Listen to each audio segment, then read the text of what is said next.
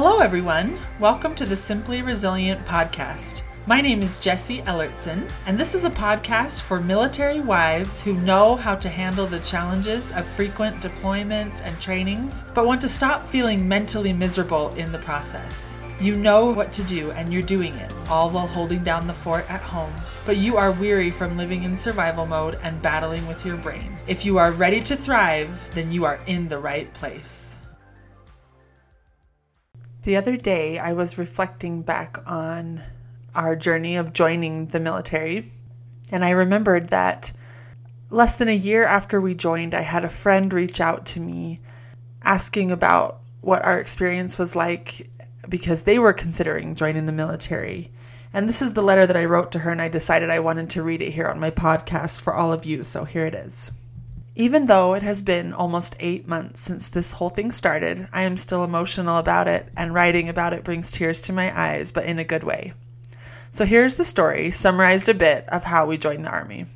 Brad and I dated in high school, and on a couple of different occasions he expressed to me the desire to one day serve in the Air Force.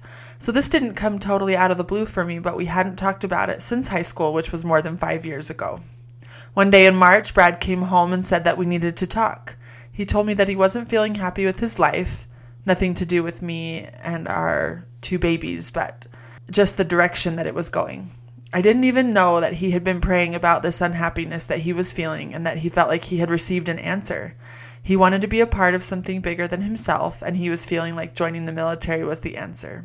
To be completely honest, I was so against this at first.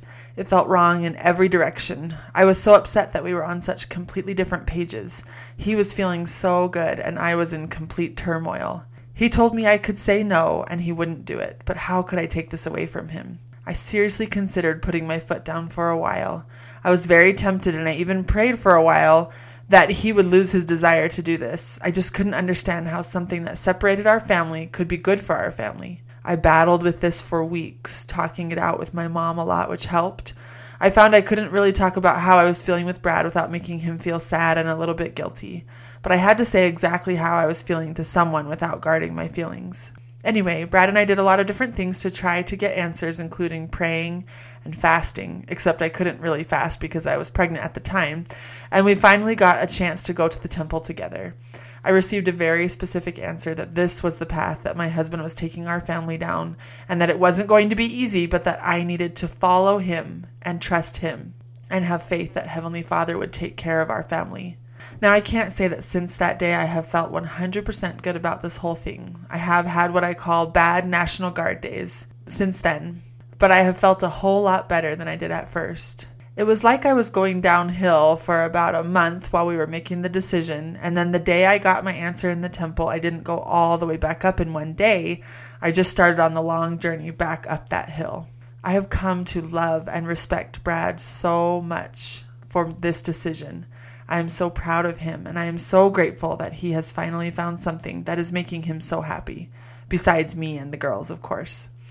He is finally excited about his future, and that really thrills me. I was recently able to visit him for his basic training graduation, and it was an eye-opening experience, but a very good one.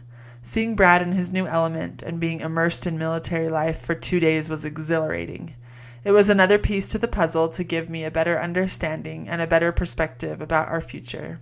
I have to say that it has been so hard to be apart, one of the hardest things we have ever done so far. But Heavenly Father has truly been there for us through it all. We are being stretched past what we thought we were capable of, and guess what? We're doing it. We're succeeding. I think that we are capable of so much more than we even know, but how can we know what we can do until we try? One thing that Heavenly Father has promised me since making this decision is that no matter what happens in our future, it will only bring our family together, not pull us apart. But I have also come to understand that my end of that deal is doing whatever I can to make these experiences positive ones instead of negative ones. Heavenly Father has definitely held up his end of this deal, and I hope I'm doing my part as well. I have learned so much during this whole experience, and I know I have a lot of lessons ahead of me. Brad and I are almost done with a 4-month separation, and we can't wait to be a family again. What discourages me is that this is going to be our shortest and safest separation. But one of the biggest things I've learned about myself that is important to me is that I now know that I can do this no matter the length of separation. I can do it alone, and it's not even that bad after a while. You just sort of get used to it. Of course, you would always prefer to be with your spouse, but when that's not possible, I know this experience will give me strength. When he is deployed in the future, or if I were to ever lose him in this life, I know I could get through it. It's kind of hard to say that out loud, but it helps to say it. I am a stronger person because of this, and I'm grateful for that. Another thing I have learned is talking about it with other people who are going through the same thing can be very helpful and strengthening. I think especially for women because it helps to say it out loud. Right now I am living with my parents while Brad has been gone, and they live right by Camp Pendleton, which is a Marine base. So all of the LDS families that live on base come to our ward, and that has been so wonderful to bond with all of these amazing women who have been living this life for years. I love hearing about the experiences that they have had and seeing what strong and beautiful women they are. I hope that I can be like them when I am where they are. I love reading that letter and remembering who I was all those years ago at the very beginning of this journey of being in the military. That was 2008. And now it's 2019, so it's been 11 years since I wrote that letter. And Brad is in the Utah Army National Guard. We've been to flight school. He flies Black Hawk helicopters.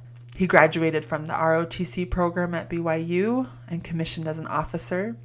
We have been through 2 year-long deployments, one in 2013 to Kuwait and one in 2018 to Iraq. And we have come through so much together. And that promise that God made to me all those years ago, that no matter what we faced, it had the potential of bringing us together. That's the way I look at it.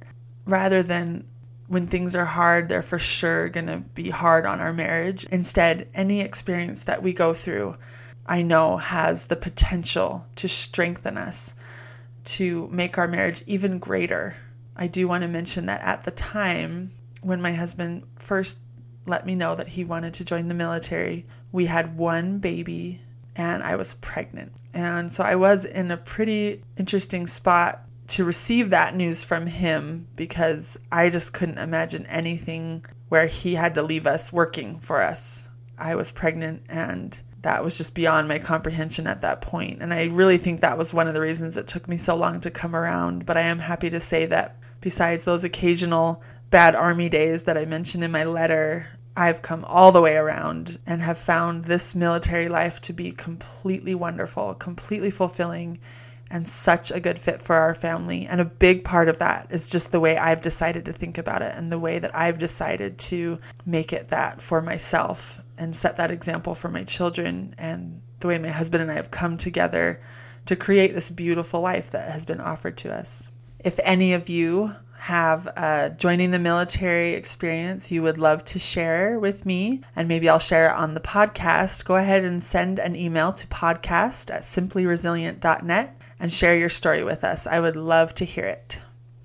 Thank you for listening and making time in your day. If this podcast resonates with you, send an email to Jessie@simplyresilient.net to schedule a free mini session and see if working with me would be a great fit for you. Remember, when we choose to intentionally manage our minds, we go from feeling mentally miserable to feeling like a mental warrior. You've got this. I'll talk to you soon. Over and out.